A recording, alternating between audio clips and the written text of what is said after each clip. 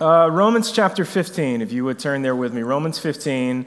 We're going to be looking at verses 1 through 13 today, but Apostle Paul is starting to land the plane now. We only have 2 more messages in our Romans series, and so we are almost done with this letter, which is hard to believe. And today we're going to be doing the first half of Romans 15, but really we're going to be zeroing in on one verse in particular. So let's go ahead and read this. Romans chapter 15, beginning in verse 1. We who are strong have an obligation to bear with the failings of the weak and not to please ourselves. Let each of us please his neighbor for his good, to build him up. For Christ did not please himself, but as it is written, the reproaches of those who reproached you fell on me. For whatever was written in former days was written for our instruction, that through endurance and through the encouragement of the Scriptures we might have hope. May the God of endurance and encouragement grant you to live in such harmony with one another, in accord with Christ Jesus, that together you may with one voice glorify the God and Father of our Lord Jesus Christ. Therefore, welcome one another as Christ has welcomed you, for the glory of God. For I tell you that Christ became a servant to the circumcised to show God's truthfulness, in order to confirm the promises given to the patriarchs, and in order that the Gentiles might glorify God for his mercy. As it is written, therefore I will praise you among the Gentiles and sing to your name. And again it is said, rejoice, O Gentiles, with his people.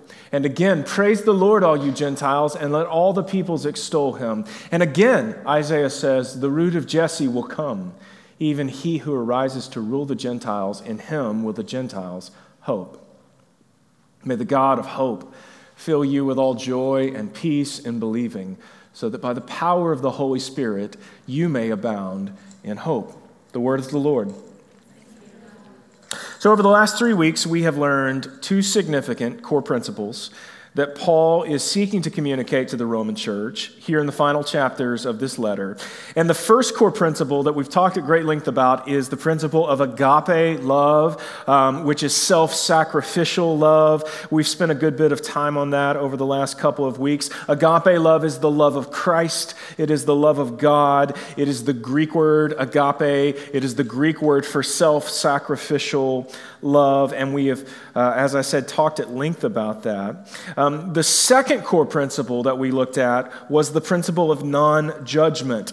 Rather than making ourselves the judge over another person's life, instead we seek to judge ourselves. Remember, Jesus famously said, before you start worrying about the log or the speck in someone else's eye, worry about the log in your own eye. So we want to turn our lens of judgment inward, not to just inflict shame or guilt on ourselves, but to honestly assess where we are in our spiritual journey so that we might put sin to death and take steps forward.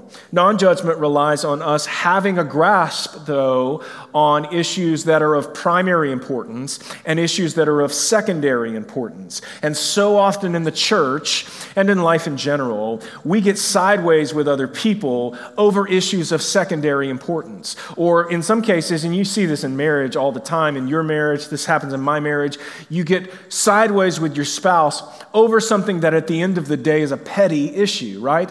So that happens in every quadrant of life, not just in marriage. It happens in the church all the time. So often the things that we argue about are not those like Apostles' Creed type issues that we talked about a few weeks ago. Like, is God the creator of all things? Is Jesus his son who came and died for us so that we might be reconciled to the Father? Like, these issues of gospel importance are issues of primary importance. And it takes a great deal of emotional maturity. One, to differentiate between the two, but then to not pursue conflict with other people over secondary issues. Like, that can be really, really challenging, and it requires a great deal of emotional maturity and confidence in who we are. So agape-centered non-judgment, self-sacrificial love, non-judgment, leads us to a couple of things.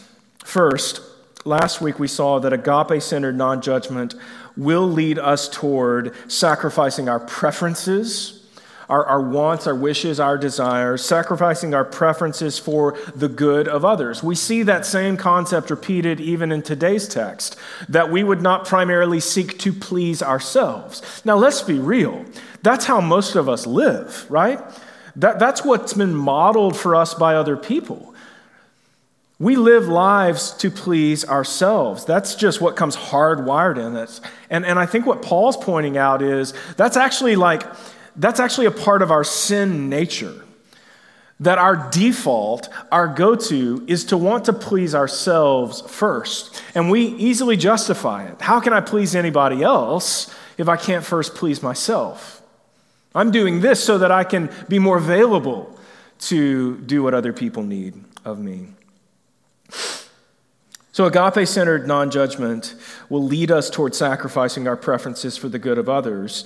And in particular, last week, what he showed us was that agape-centered non-judgment may lead us to engage, or to not engage, rather, in some perfectly fine behaviors because other people view those behaviors as being sin. We spent some time on that last week. If you want to dig into it, I encourage you to listen to that message if you haven't heard it, or go back and listen to it again. Agape-centered non-judgment may lead us to not engage in some perfectly fine, non-sinful behaviors because other people we know and love view those behaviors as being sinful. So in the context of the Roman church, what we saw was a big issue was food. You had Jews who had grown up in a system where there are many things that you just did not eat, because it was a part of the Mosaic law. And they had added to that law over the years. There were lists and lists of things that you could and couldn't do that you wouldn't find in the Torah, the first 5 books of the Bible. So there was a laundry list of things, but all of it originated in the original Mosaic law, the law that God handed down to Moses. It set in stone these dietary requirements. Well, Jesus comes along and fulfills that law. He sets up a new covenant that's based on his blood. But when you've grown up in this system and you've grown up with this understanding that these things are right and these things are wrong, that's not just a switch you can flip overnight, right? It's hard to just turn that off in your mind and go, oh, these things I've always done and these things that I look down on and think of as sinful, I can't just suddenly decide that they're not sinful and begin partaking in them. And so for the Jews, this notion was incredibly difficult. And they wanted to look down their nose on Gentile believers who had not grown up with that same kind of understanding of clean and unclean, and these things are clean to be eaten, or they're unclean because they've been sacrificed to other gods or whatnot. Gentiles hadn't grown up with that kind of understanding of what they were eating, so they come into faith in Christ without that lens, not desiring to practice those things. And so there is tension and conflict. And Paul says, or he said last week in our text, I believe that nothing is unclean in and of itself. And that was like what we said, that was an audacious statement. Like Jews would have been like, their brains would have exploded. Because they've grown up in a system where there are most definitely things that are clean and most definitely things that are unclean. So what Paul says is that agape-centered non-judgment may lead you out of a love for other people and out of a desire to see other people grow in their spiritual maturity. It may lead you to not do some perfectly fine things because other people see it as sinful. So in the case of the Jews and the Gentiles, this may lead you to not eat certain things because your Jewish brothers and sisters view it as sinful. So that's hard. That takes self-sacrifice, doesn't it? That takes humility in order to go, but what I'm doing is not wrong. And so rather than trying to prove your point and be seen as right and please yourself, instead I'm going to humble myself so that others might grow spiritually. So Paul's view is that it's not only better, but it's a sign of love, it's a sign of agape for you and me to make personal sacrifices so that another person might grow in their faith and maturity. The second thing that Paul says is that agape-centered non-judgment will lead us towards the virtue of patience. It will lead us towards the virtue of patience. But his language surrounding patience isn't suggestive, it's imperative. He's not saying you should do this. He's saying you have to do this. It's imperative language. In other words, Paul's not saying, I hope this happens or I hope you do this. He's saying you must do this. Let's look at verse 1. I think I've got it up here on the screen. Verse 1. This is where we're going to camp out today. We who are strong have an obligation to bear with the failings of the weak and not to please ourselves. So again, Paul has set up this strong, weak dichotomy. Spiritually mature, spiritually immature. Those of us who are spiritually mature have an obligation to bear with the failings, or you could say the sins, of those who are spiritually immature. So remember, he's presented this delineation between strong and weak. Both the strong and the weak are Christians in his view. They're both Christ followers, but the strong ones are those who are more mature in their faith. And I think Paul's language notes that he would consider himself one of the strong, which is probably good since he's an apostle, right? What he says is this. Paul believes that the cost of being a strong Christian, a mature Christian, is that you have a responsibility to those who are not. You have a responsibility, an obligation to those who are weak. And he's already scratched the surface of this topic by talking about how critical it is that the strong, as we just said, don't persist in activities that other people view as sinful. That's a way that we see a strong Christian like bearing with another person. So he's talked about this a little bit, but he takes it a step further. And here's what I think he's saying. If you are a strong Christian, then you need to operate as a servant to those who are weak. If you view yourself as a mature follower of Christ, you need to see yourself as a servant to those who are not. You need to sacrifice your preferences, even if your preferences aren't sinful, and you need to have patience with the weak Christians when they fail or when they fall into sin or when they frustrate you or when they say something that hurts your feelings or when they do something that they've done many times before and you thought, man, I thought they were past that. Years ago when I worked at the Hub, the Hub has this program called Purchase that works with women who've come out of the adult entertainment industry and women who've come out of human trafficking. And one of the things that we saw constantly was that many of these women had had so much trauma in their lives that they were essentially in this suspended state of adolescence. Like they had never really emotionally moved into adulthood. And that was strange sometimes because you would meet women who were in their 40s, 50s, even 60s, who had lived their entire lives in this horrific, degrading, brutal world. And just like we said, you can't like grow up Jewish and then suddenly the switch flips and things that were unclean are now clean. The same thing was true for many of these women. They couldn't grasp the notion of being free from that world. And many of them had lived in a suspended state of adolescence because it was self-preservation in a way. And so it was impossible for them, like just overnight, to go, hey, I'm no longer in that world anymore. I can now act like an adult. I can now grow up.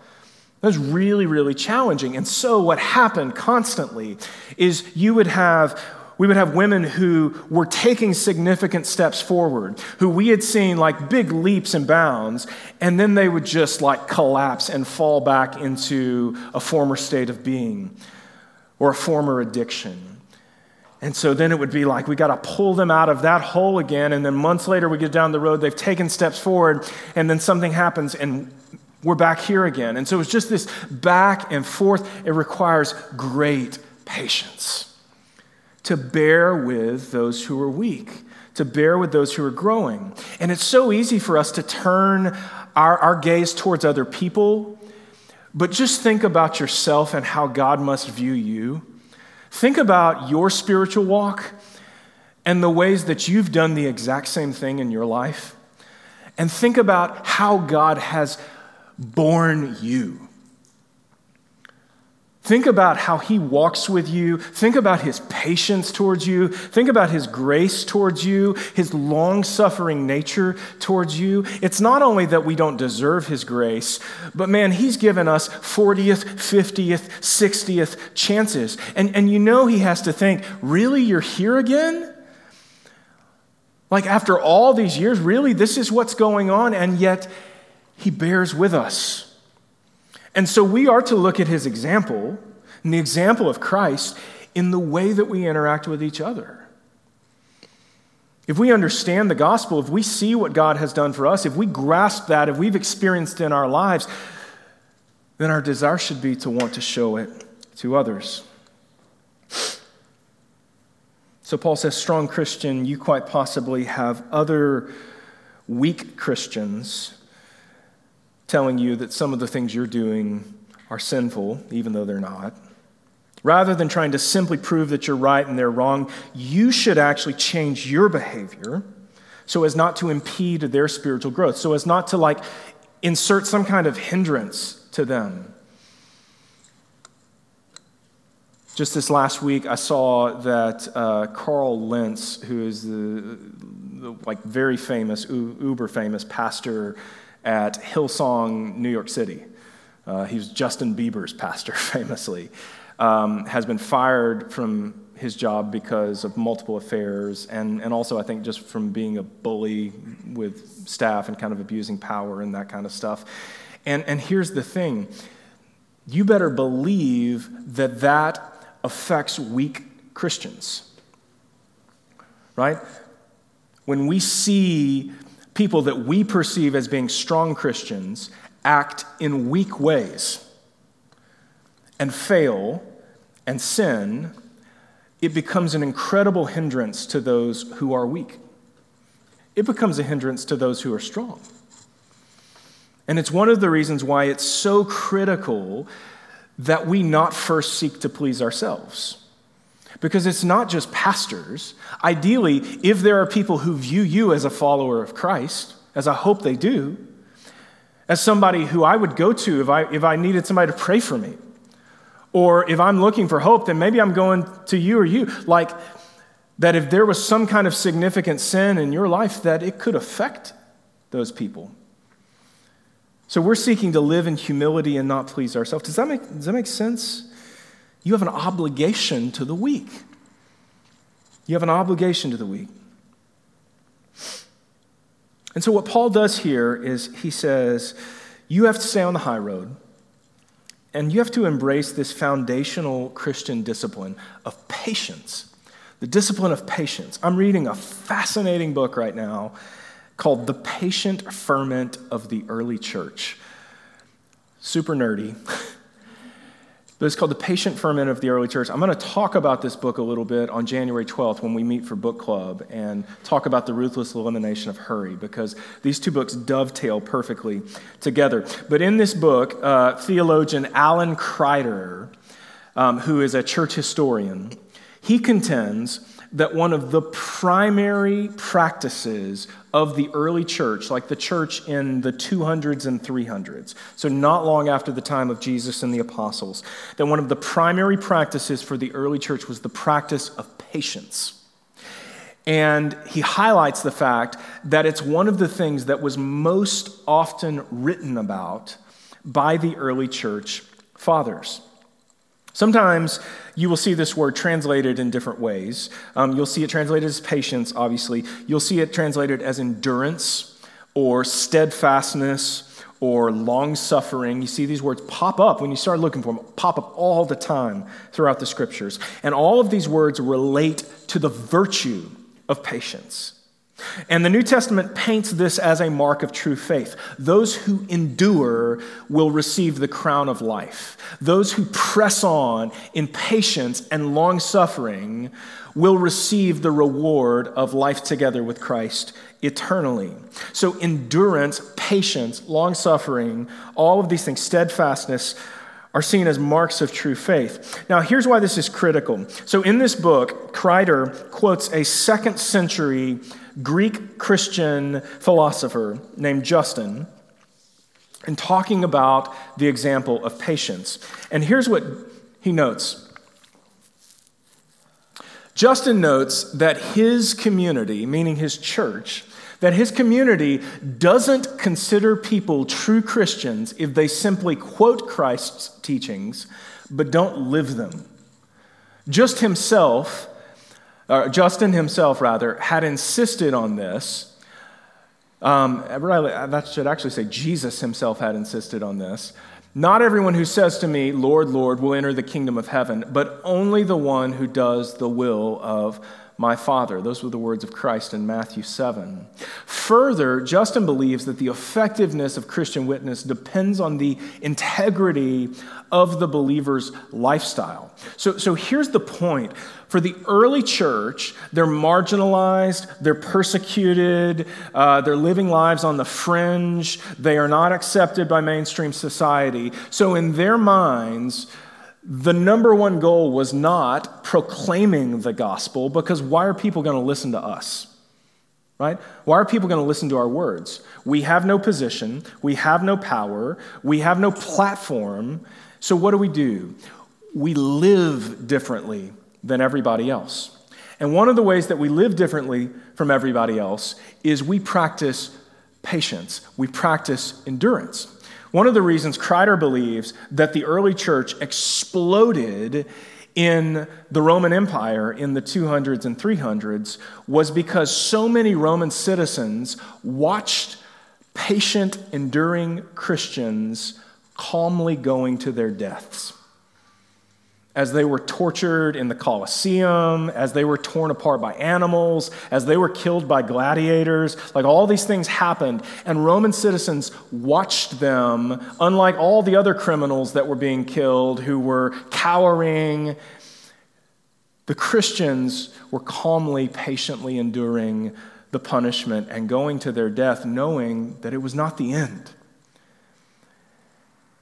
He believes that for many people, they saw that and went, what is that? So, just saying that you are a Christian does not make one a Christian. Just quoting Christ's teachings does not make one a Christian. We know this from reading the scriptures. This is not just something they believed. It's not only knowing it, it's doing it. Jesus says, why do you call me Lord, Lord, and don't do what I tell you to do? So, the effectiveness of our witness depends on the integrity of our lifestyle. If it's just gospel proclamation and is not backed up by a lifestyle of faith in Christ, then why would I buy into that? Why would I want that? There's no hope there. It's not compelling to me in any way. And we actually say this all the time. We say that we exist as a church to declare and demonstrate the gospel in all of life. That's kind of like our mission statement. It's why we're here, to declare Jesus' good news, but also to live Jesus' good news. We don't just exist to tell people about the gospel. We exist to show people the gospel as well. For the early church, they're marginalized, they're persecuted, as we've said. The demonstration was perhaps even more valuable than the proclamation. Because who was going to listen?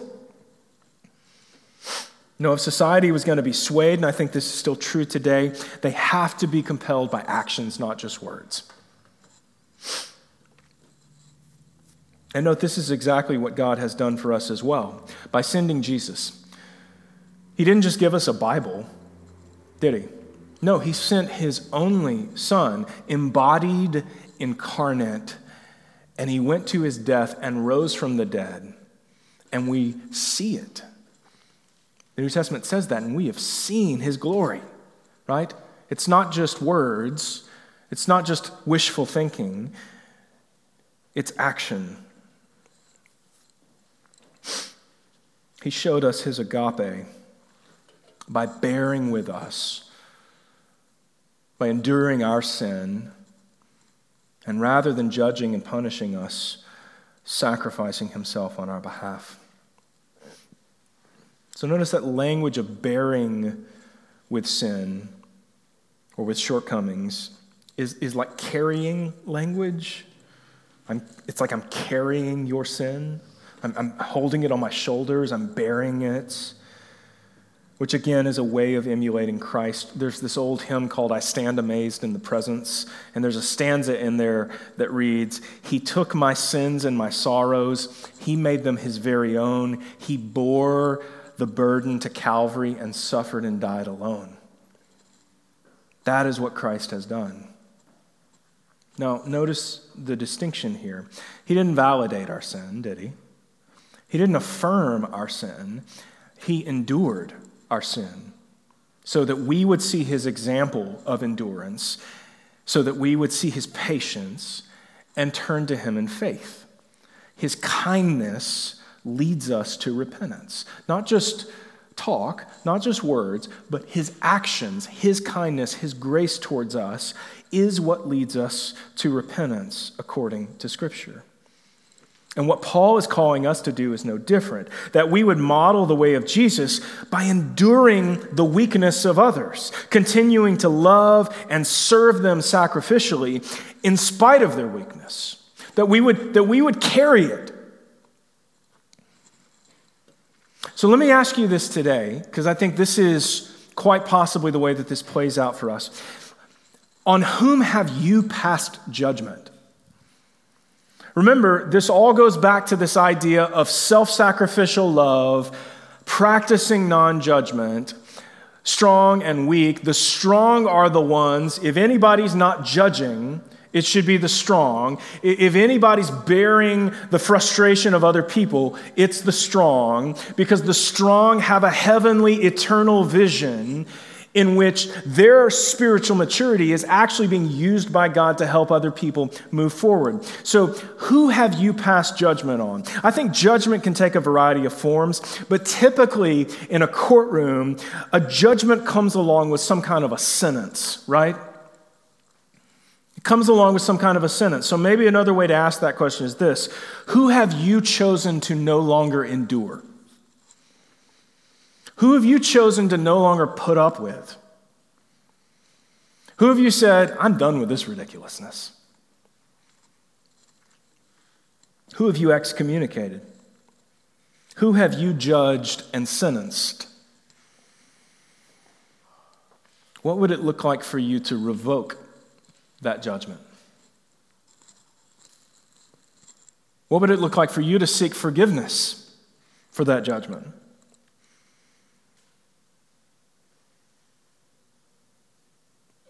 For the early church, this is how people change. When strong believers model the way of Jesus over and over and over again in front of them.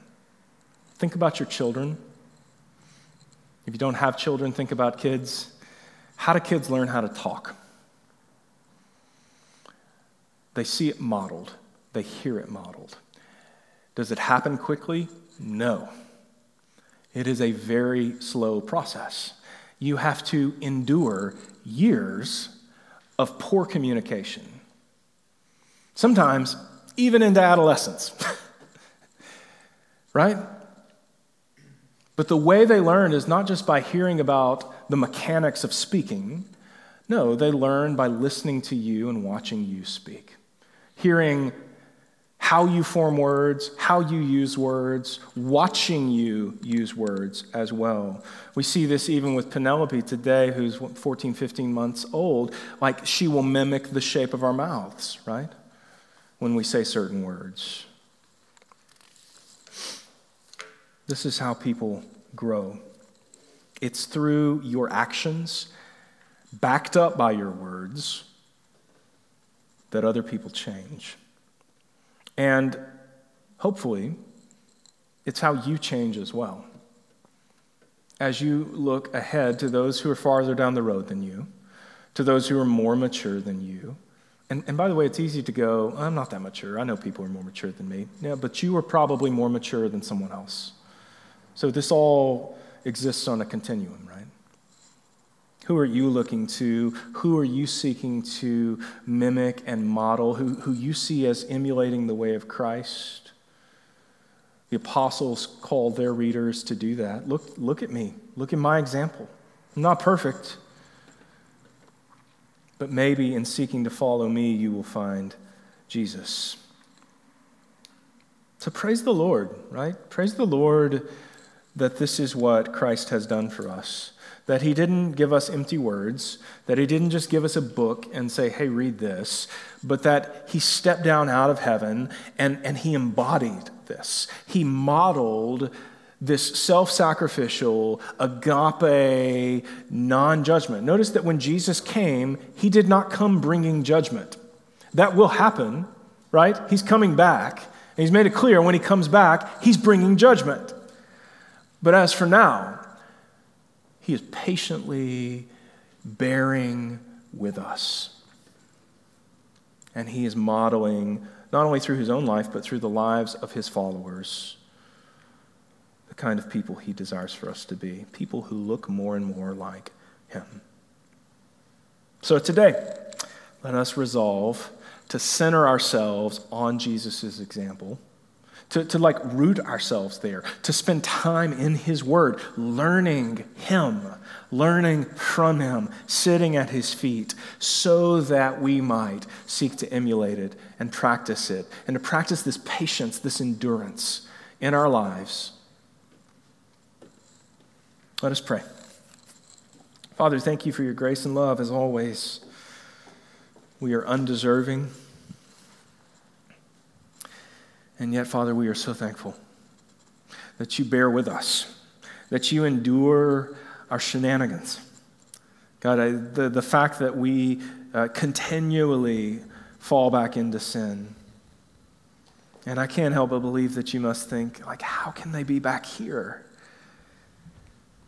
And yet we have all experienced that, Father, and we all need your grace and your Holy Spirit, and also each other, to take steps forward. Father, I pray today that more than anything, that we would all leave with a lens to see the impact that we have on other people. And we may think we have no impact, but I think we would all be wrong. Or that our impact is low, and yet, God, you have given us your Spirit and your gospel so that we might declare it and display it to others. Help us as we seek to do that. Give us words. Wake us up in moments where we need to practice endurance and patience with others. And Father, if there are those in our lives who we have judged, who we have maybe separated ourselves from, who we just won't put up with for a moment, God, give us an understanding of how to approach those people with your love and grace. Show us how we might endure those relationships for your glory and your good. We ask these things in the name of Jesus. Amen.